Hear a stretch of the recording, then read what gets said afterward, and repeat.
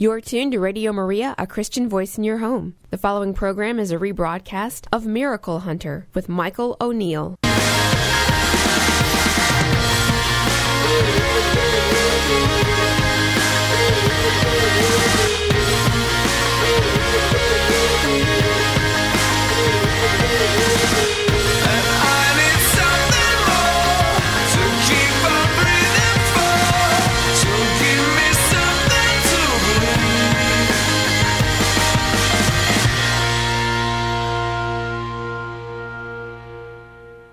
Welcome to The Miracle Hunter, where it doesn't matter if you're a believer or a skeptic, it's always worth the hunt. My name is Michael O'Neill. I'm the Miracle Hunter and creator of the website miraclehunter.com. I'll be your host for the next hour as we continue our weekly exploration of the world of miracles. Now, close to 800 years ago to the day, on August 10th, 1218, a new religious order for the redemption of captives, the Order of Our Lady of Mercy, was officially and solemnly constituted at the main altar in the Cathedral of the Holy Cross in Barcelona, Spain. Our Lady of Mercy, also known as Our Lady of Ransom, is a Marian devotion that most people don't know much about. But today we'll be talking with Father Ken Breen, who's the Vicar Provincial of the Order of the Blessed Virgin Mary of Mercy, and he'll be giving us a little history lesson both on how the devotion got started and how the Mercedarians came to be, and what they do now. And of course, in just a bit, we'll be asking you a Catholic trivia question, so get your pens and paper ready. Later in the show, we'll be talking about how Our Lady is honored around the world on today, August 5th, in our segment 365 Days with Mary. More information on this project can be found at 365dayswithmary.com or on Facebook, 365 Days with Mary. This week in Miracle News, we have a couple of interesting news items for you. In Pianecrati, Italy, believers have been flocking into the street where a statue of the Virgin Mary that was brought from Medjugorje has been seeming to shed tears for days, for several days in late July. And that's in Pianecrati, Italy. And while some believe that this is a sign and others suggest a natural cause, the local parish there has contacted the bishop's office, and the diocese has collected samples for laboratory tests. So we'll see if that is indeed a miracle. In other news, it was the 10-year anniversary of the passing of Mystic Maria Esperanza, celebrated in New Jersey this past week. We did a program on Maria Esperanza, who really is one of the incredible modern mystics in our church. And her canonization cause was opened in January of this year in New Jersey. So definitely we'll keep you updated on her canonization cause if we hear of any miracles being approved. Another miracle story, the moral remains of St. Marianne Cope has found its final resting place in Honolulu's Cathedral Basilica of Our Lady of Peace on July 31st. And that was welcomed back in an exuberant 2.5-hour celebration of prayers, songs, gestures, reflections, hula dancing, flowers, and incense. And of course, St. Marianne Cope was best known for her work with the lepers in Hawaii.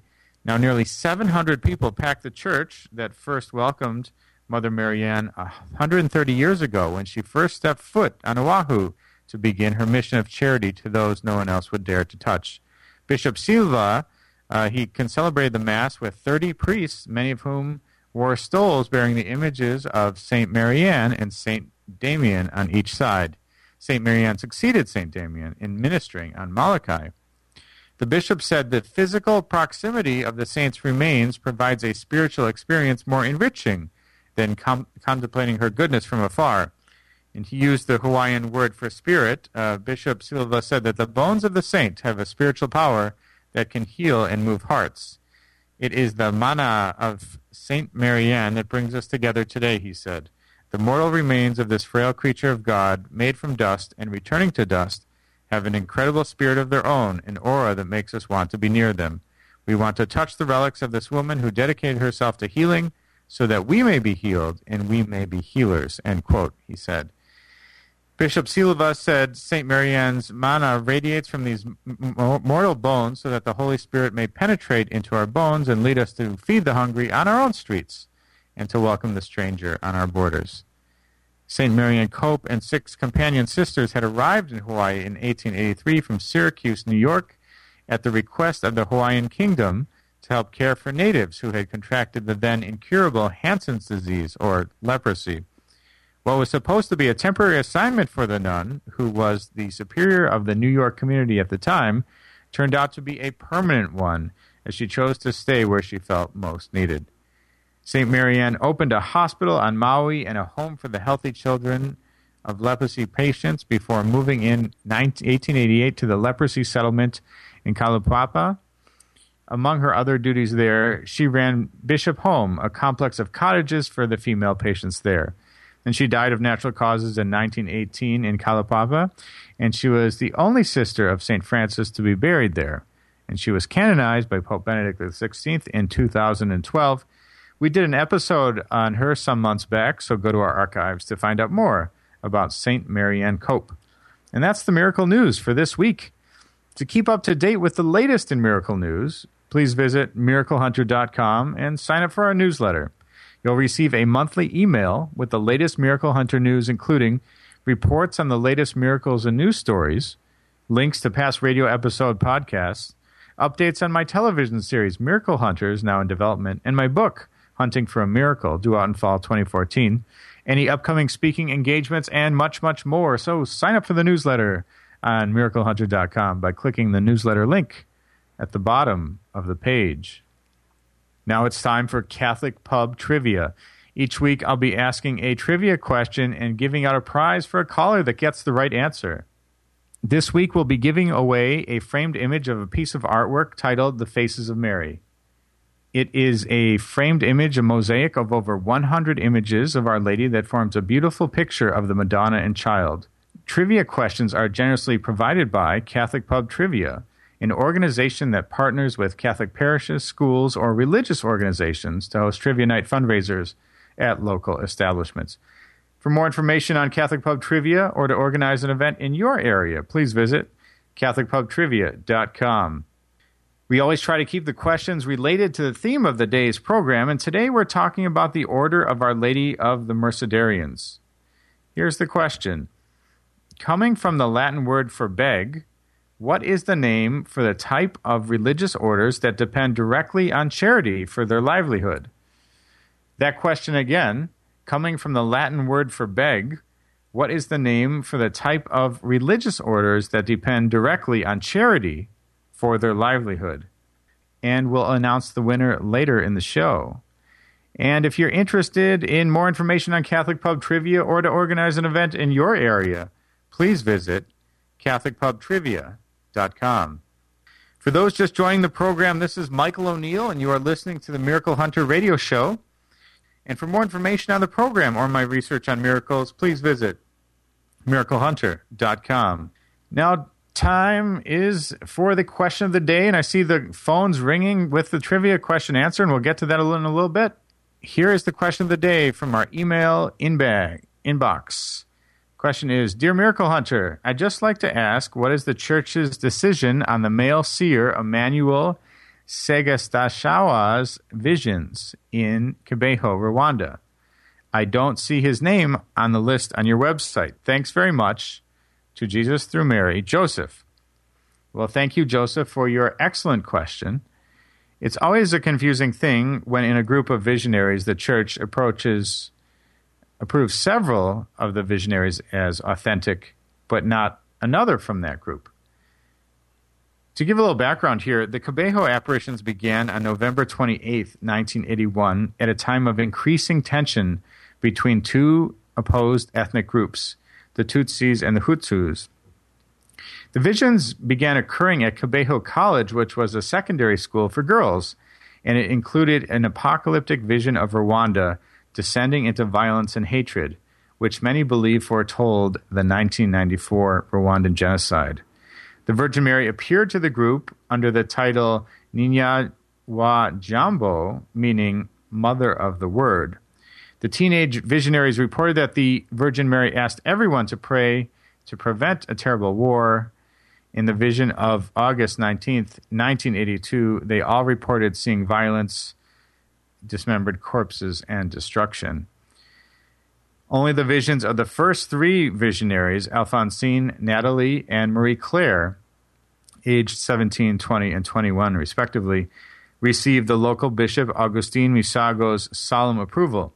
There were four others, including Emmanuel Segastawa, who was previously a pagan and later became an evangelist after the visions. His visions allegedly included a meeting with Jesus Christ in a bean field in July 1982. But the bishop had reservations about his alleged visions of Jesus, so the bishop did not confirm their authenticity. And that is today's question of the day. So thanks so much, Joseph, for writing in. If you have a question for the Miracle Hunter, please send your questions in to questions@miraclehunter.com, and we'll be selecting one question each week to be read on the air. And we had an answer to Catholic Pub Trivia. We had Kelly call in with the correct answer. So, Kelly, we'll be sending you out the prize, which is a framed image of a piece of artwork entitled The Faces of Mary. Now, the question again was, coming from the Latin word for beg, what is the name for the type of religious orders that depend directly on charity for their livelihood? And that answer is mendicant orders.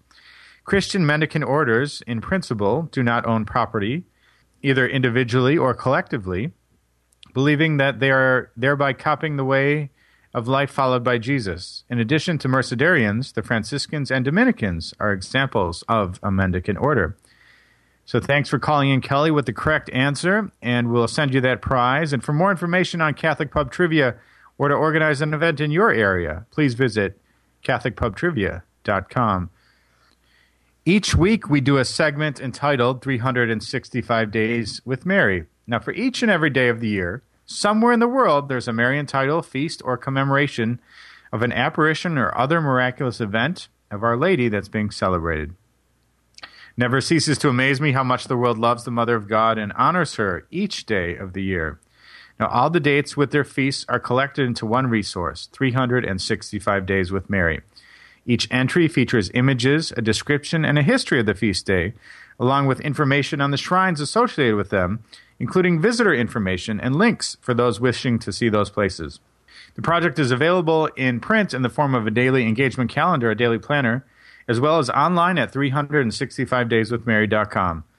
We're also on Facebook and Twitter, where if you like us, you can automatically receive information about each feast day and learn more about our Blessed Mother and how she's honored around the world. So be sure to like 365 Days with Mary on Facebook and visit the website 365dayswithmary.com to see the project.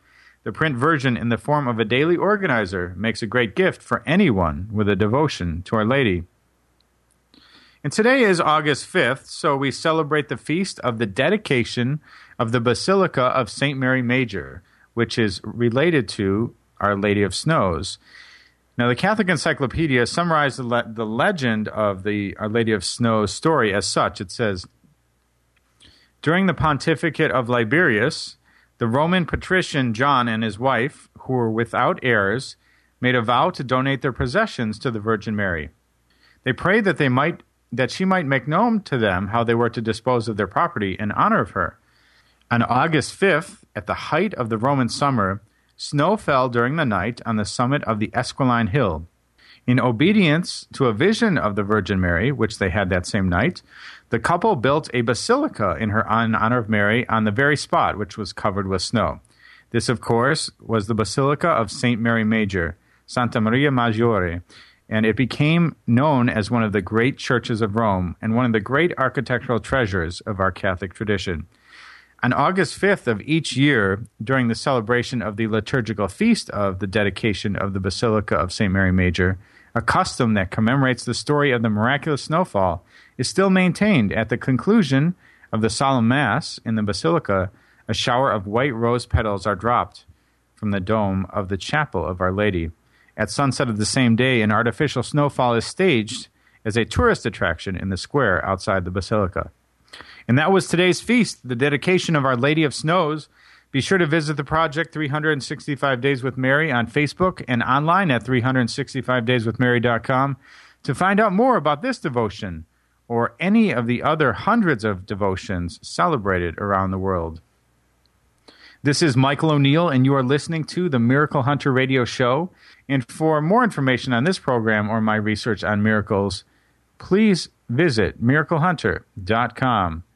And today, of course, we're dedicating our show to Our Lady of Mercy, and we will be here today with Father Ken Breen, who is the Vicar Provincial of the Order of the Blessed Virgin Mary of Mercy.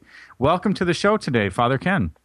Well, thank you. I'm very happy to be with you and celebrate this title of Our Lady of Mercy, which is particular for our community, and we celebrate in a particular way, of course, during the month of September, the whole month. And, of course, the highlight is on September 24th. So I'm happy to be here.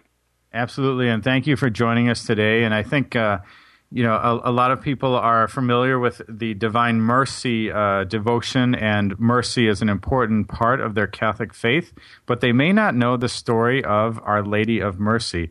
I was hoping today, Father, you could tell us a little bit about where this whole devotion comes from, the Our Lady of Ransom or Our Lady of Mercy devotion. How does it all begin?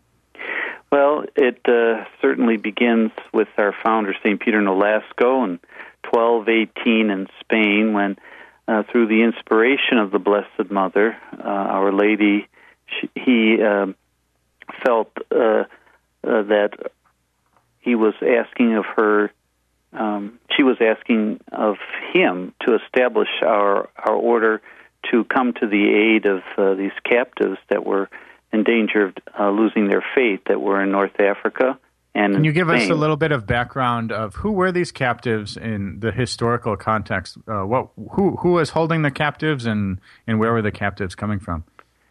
Well, what happened is at that time, the Muslims, they could see that Christians could be actually held, and people would come and pay a ransom for them. So even before Peter Nolasco came around, there were many military orders, Mountjoy, Knights of St. James, and these military orders would go to in North Africa, and they would see these Christians that were being held for ransom, and they were in dungeons, and they were suffering greatly. So they were using what they could to set them free. They would use money to pay for their release.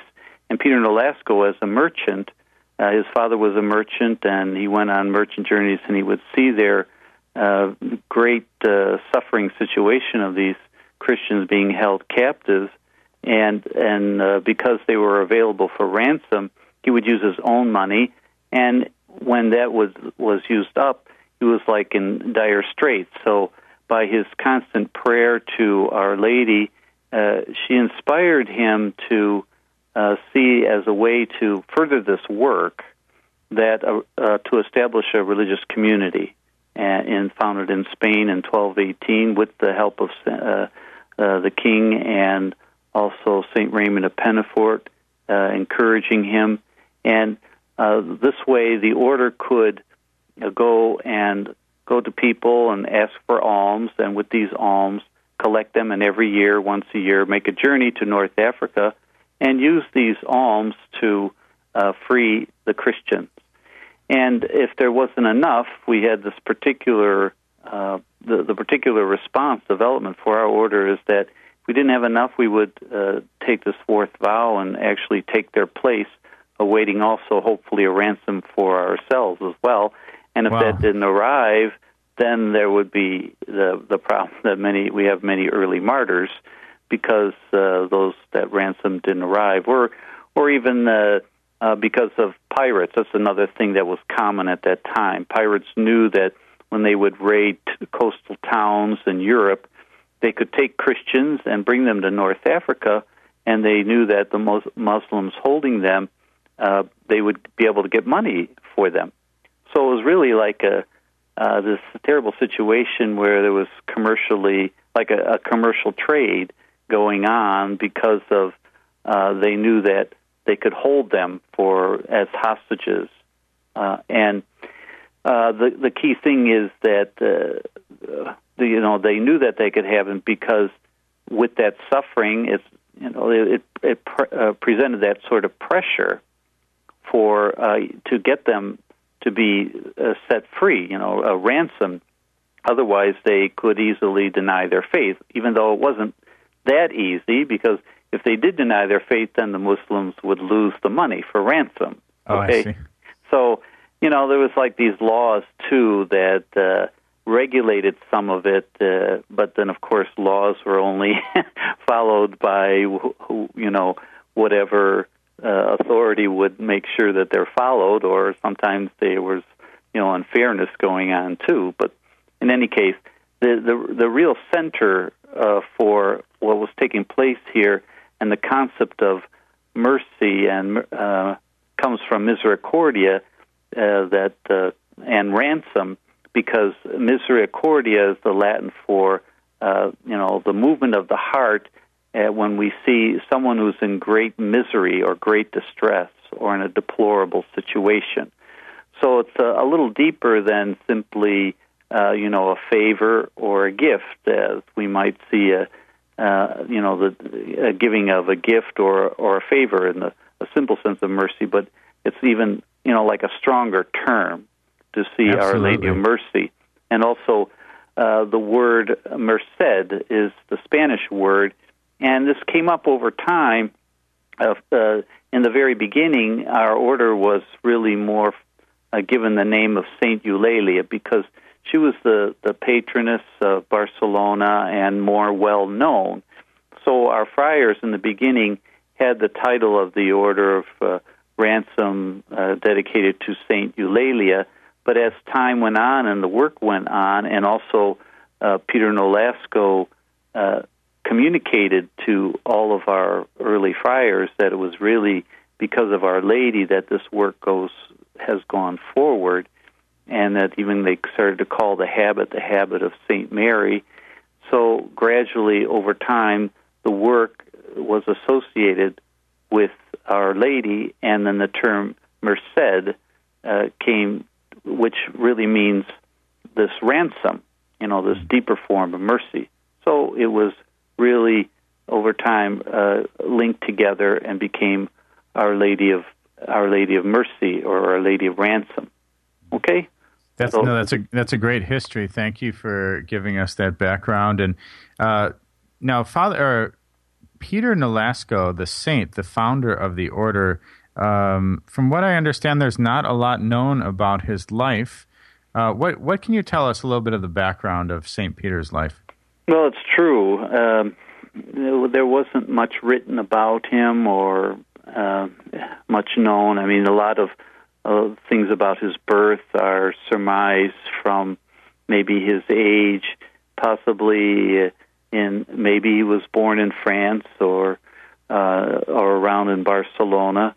But what we really focus on is the fact that he was so dedicated to doing everything and giving his all to free the Christians that are in this very terrible situation and in danger of giving up their faith. So he was so moved to do this great work, and he wasn't so concerned about anyone knowing about his history, and we were so busy collecting alms and engaged in this work of redeeming captives that apparently not a lot of things were written down in those early years.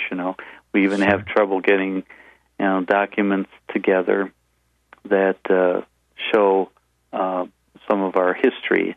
We do have one apparently that shows, I think, in 1203, and this is a pretty important document that shows that he did some kind of ransom. So, I mean, even in those early years, he was engaged in doing some redeeming work. So I think that's an important fact for our work of the work of mercy that he inspired for us to do. Absolutely, and that sounds like that was an important document there in the history of your order. Mm-hmm. And in addition to his life not being that well documented, I know there's sort of a legend or story or reality of the inspiration that he received to found the order, and that's traced back to a vision supposedly of the Blessed Virgin Mary to inspire him to found the order and to perform the works of mercy. What can you tell us? What is known about that legend or that story, or what is the Mercedarians' take on this today? Well, many of the stories about that come from some of the early historians, like Nadal Gavar in 1445 and Peter Sihar in 1446, that they talk about tradition of Mary's intervention or inspiration in our founding. And according to them, they're saying that the Blessed Virgin appeared to the three people, Peter Nolasco, St. Peter Nolasco, James the First, and Raymond of Pennafort. Now, because we have this development of modern historical criticism, we see things, for example, like James the First was probably only about 10 years old. So maybe the idea that he actually saw it, or Raymond of Pennafort, he maybe was a canon and wasn't even a Dominican at that time, something like that. So these historical circumstances put a little bit of doubt on that idea. But what is more sure is that his devotion to Our Lady was strong because of his. I think there's even a plaque there at Montserrat where he went there to pray, and the key thing that was what helped him in moving forward with this great work of mercy, because it's so difficult and the resources are so difficult to come by, is that he was in prayer and before the Blessed Mother and asking for insight and direction. And surely, whether it's something of an actual apparition or simply an inner inspiration or whatever took place, certainly he was moved by the Blessed Mother and encouraged, because so many people would be against the whole idea. For example, why are we going to enrich the Muslims, getting all these funds together and going over there to pay for their release? They're just making the Muslims richer. So, there's many voices that work against, doing this good work. Sure. So he was in great need, and surely Our Lady encouraged and inspired him in some form to establish the order. And we know this particularly by the fact that he's given the habit, to the friars, and it was always entitled the habit of Saint Mary. So this is one of those strong indications and why we're a Marian community, because this strong emphasis on the habit of Saint Mary, and also while there were many churches even titled to Saint Eulalia, the first name that associated with our order, yes. Even more, Saint Peter Nolasco himself personally promoted the naming of many churches, some of our most significant churches, to the title of Mary and Our Lady. So it was very clear that he had a very strong Marian devotion that inspired him to push forth in this effort. So. Exactly. That's the heart of the matter, and why we are fundamentally a Marian community. And that's a wonderful explanation of the Marian roots to your order. Yeah. Now, Father, the origins of the Mercedarian order and probably your practices today are very different. You're not looking to ransom captives, as far as I'm aware. How have you taken the spirit of the early days of the founding of the order and brought that into the modern times? Well, we're still trying to bring this fully into full development. In this past couple of years, we've been going through a stronger discernment to see how we can apply this in a very practical way here in the United States. And our renewed constitutions gives us a basic focus and direction, saying that there are these 4 qualities that we need to address, like where there's a situation of oppression, and that there's a possibility of helping the people to come out of that oppression, and that this actually affects the faith in some way. And these qualities are there to sort of give us a particular direction, but each province has to discern what exactly is the situation that we are facing. And in the very beginning of our vicariate, before it was a vicariate, when Mercedarians came here to the United States, the first application for the Mercedarians was coming to the aid of the faith of those Italian immigrants that were here and were denied access to church, like they couldn't go to the the Irish church, or the German church, or the Slovak church, because they were Italians, So in some ways, the immigrants were experiencing some, oppression that directly affected their faith. So the very beginnings of our Mercedarian apostolate here in the United States was the service at our St. Rocco Church in Cleveland, and also what came from that is Our Lady of Mount Carmel Church, not too far away. So both of these churches were there primarily for that. Now the question remains for us today, how we can apply it. Some elements we feel a strong direction for example, we know that family life today is under attack. So, and the family life is really the beginnings and the nest, or where the faith can really take root and grow. And if this is destabilized and under attack, then also the faith is under attack. So anything that we can do to build up family life, and also we see different areas where, for example, in the situation of a crisis pregnancy, someone is in a situation there where they not only risk giving up the life of their child, but also ruining their faith in God, in a sense. So, coming to aid that situation, and where there's oppression in the family, where there's domestic violence that can destroy the family and also destroy the faith. And we also see that the most degrading situation of all, it seems, would be the situation with human trafficking. But all these areas that are there, it's like, how can we address them in a way that will be an aid? We're certainly can certainly be part of what needs to be done to help our world and our society. But just as even in the time of Peter Nolasco and our first Mercedarians did what we could to redeem the slaves that we could find, it also was being done by many other communities and needed to be, because we couldn't do it all. Sure.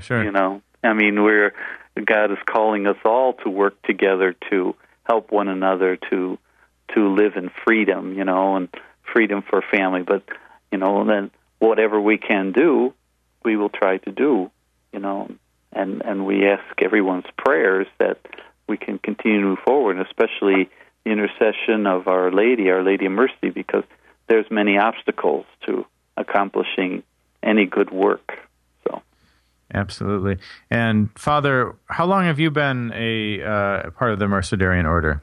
I was ordained in 1985. And I took my solemn vows were a year before, in '84.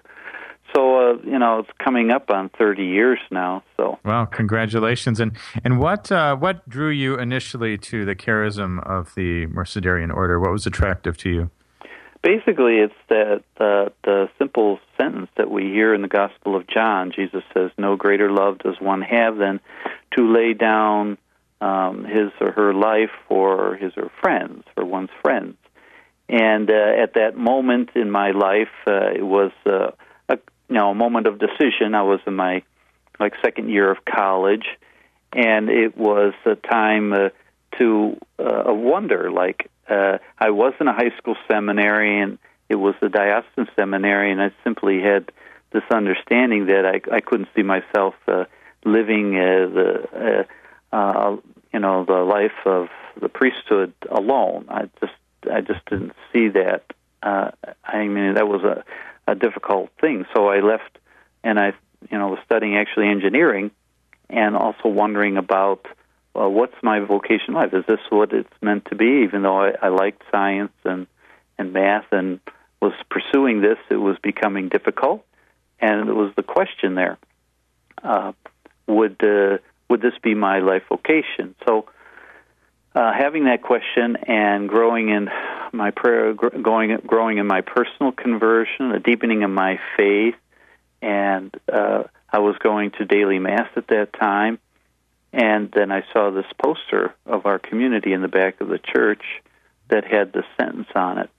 And, the heart of it is love because, first of all, only God knows what really is the best vocation for us. And we should have confidence that God will show us and lead us in that because, He is the one who made us. So, having that confidence in Him to show us and lead us. The question boiled down to, in my life, is whether my vocation to love would be in marriage or something else. Right. And since I saw this, it just seemed to move me to think about this, and ask for information. And I didn't think anything of it at the time when I sent in. I also, there was something of... at that time, was the Apollo mission was going on, and they did have that image, of someone dreaming of this mission, and it sort of just attracted me, that idea. So that's when I just simply sent in for the information, and I didn't think of it for a couple months. And then another event happened where at Saturday evening Mass, I was hearing the Father speak about the gospel, and Peter was fishing all night and didn't catch anything, and I sort of felt like that too at that moment, like just doing this study and wondering whether this really would be my life. I couldn't see myself doing this life by myself or going forward in it without the help of God, because I was meeting some difficulties which were shocking to me. So this was on my mind as I was hearing this, and so the gospel passage was throw the net on the other side of the boat.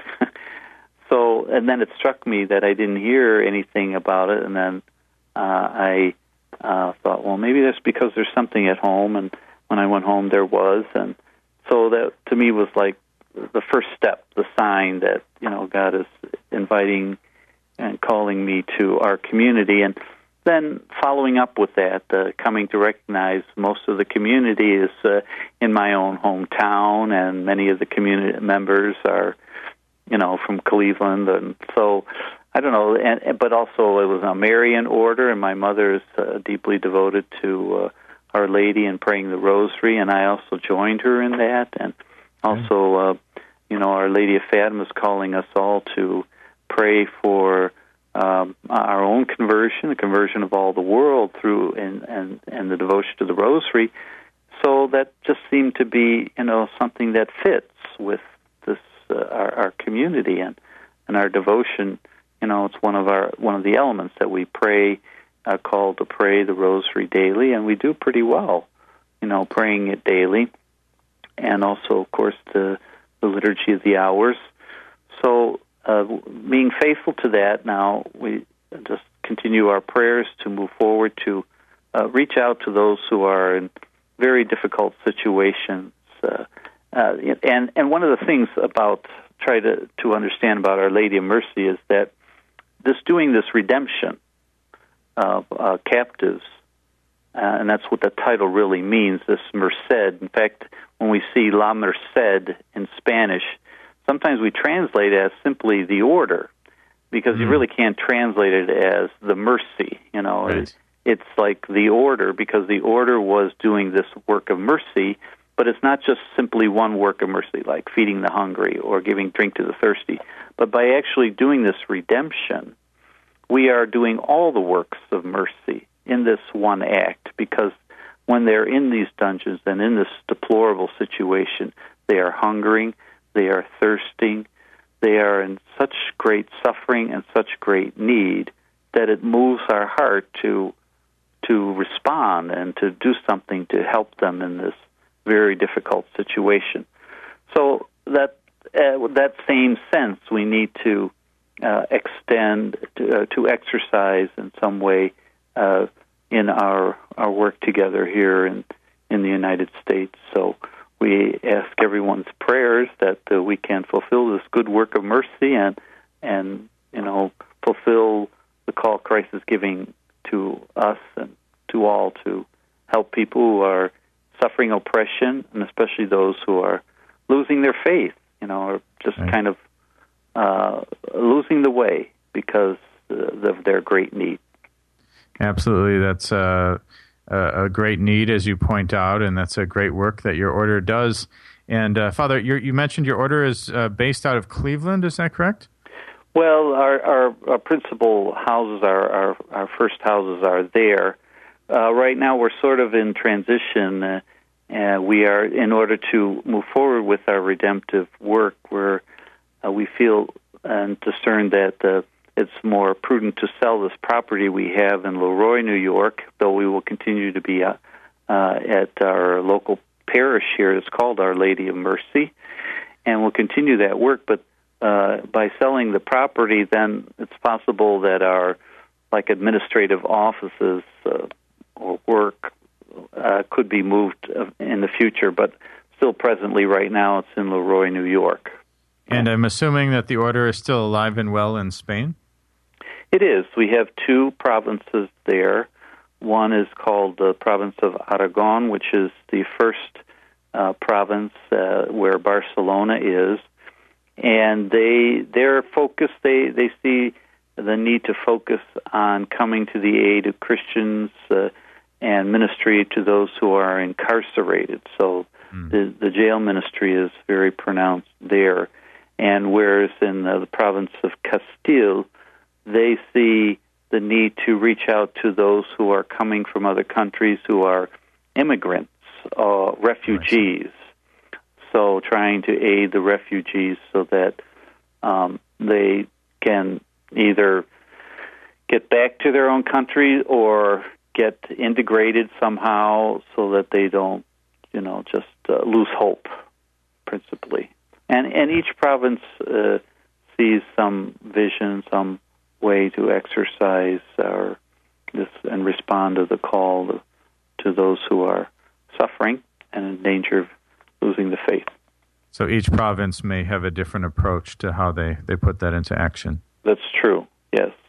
Like I think in Chile, they concentrate more and more on the youth, and Argentina, I believe, is seeing the strong need also to develop and reach out to the situation of human trafficking. And Italy, the Roman province, they have seen for many years also to reach out in the jail and prison ministry, and they have this like a halfway house type situation helping. But it also seems to be helping people who are in a refugee status as well. So that's the principal work that's going on there in our Roman province. And in India, I was there for 13 years and helping with the formation until we got some ordained. And the area that is the heart of the work is to. We have a house now, and the diocese actually started the program called. The name of the house is called Jivadara, something like has to do with life and light, something like that. And their children, a lot of times you can find children at the train stations or begging and stuff like this, and they're very vulnerable, of course. And the idea of it could be easily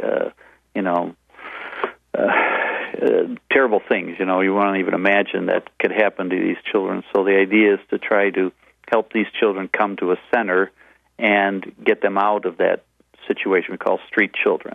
Okay, yes. So the diocese initiated the program, and then as our fathers were ordained, the diocese was asking and hoping that a religious community would take it up. So our fathers have taken it up, and now we're proceeding to build a separate place that would be on our own property so we can continue this good work as something that we are fully dedicated to in India. That's wonderful. Now, Father, if somebody were discerning a vocation and listened to you today, and they thought that they might be called to be working in with the Fathers or the Order of the Blessed Virgin Mary of Mercy, what would they do to get in touch with someone to explore that vocation?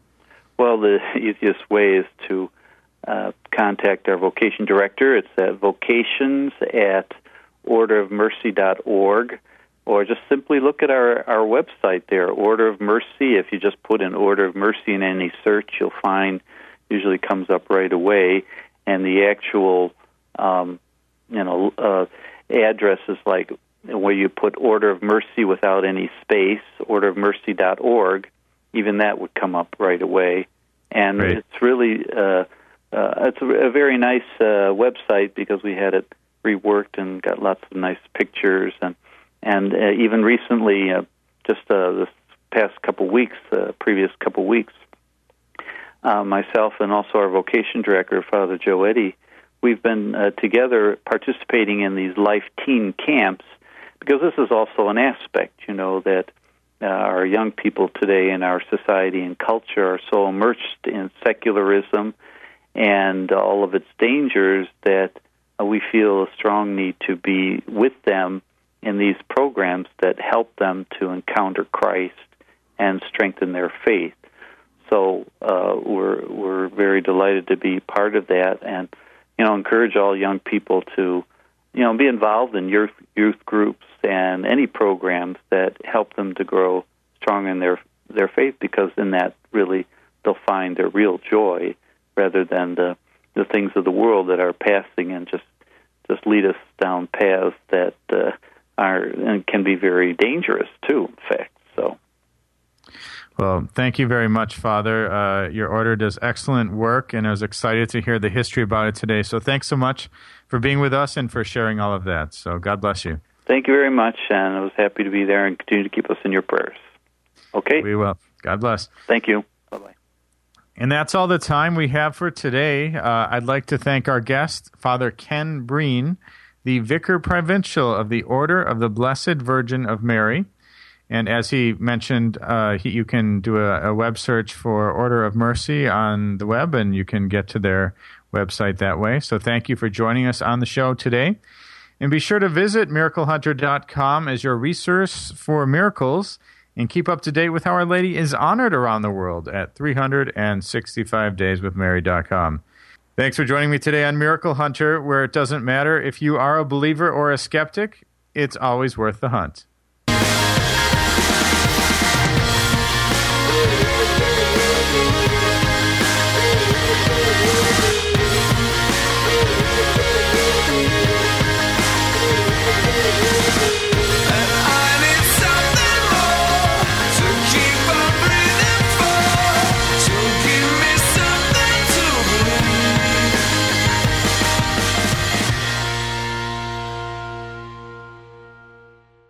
You're tuned to Radio Maria, a Christian voice in your home. The program you just heard was a rebroadcast of Miracle Hunter with Michael O'Neill.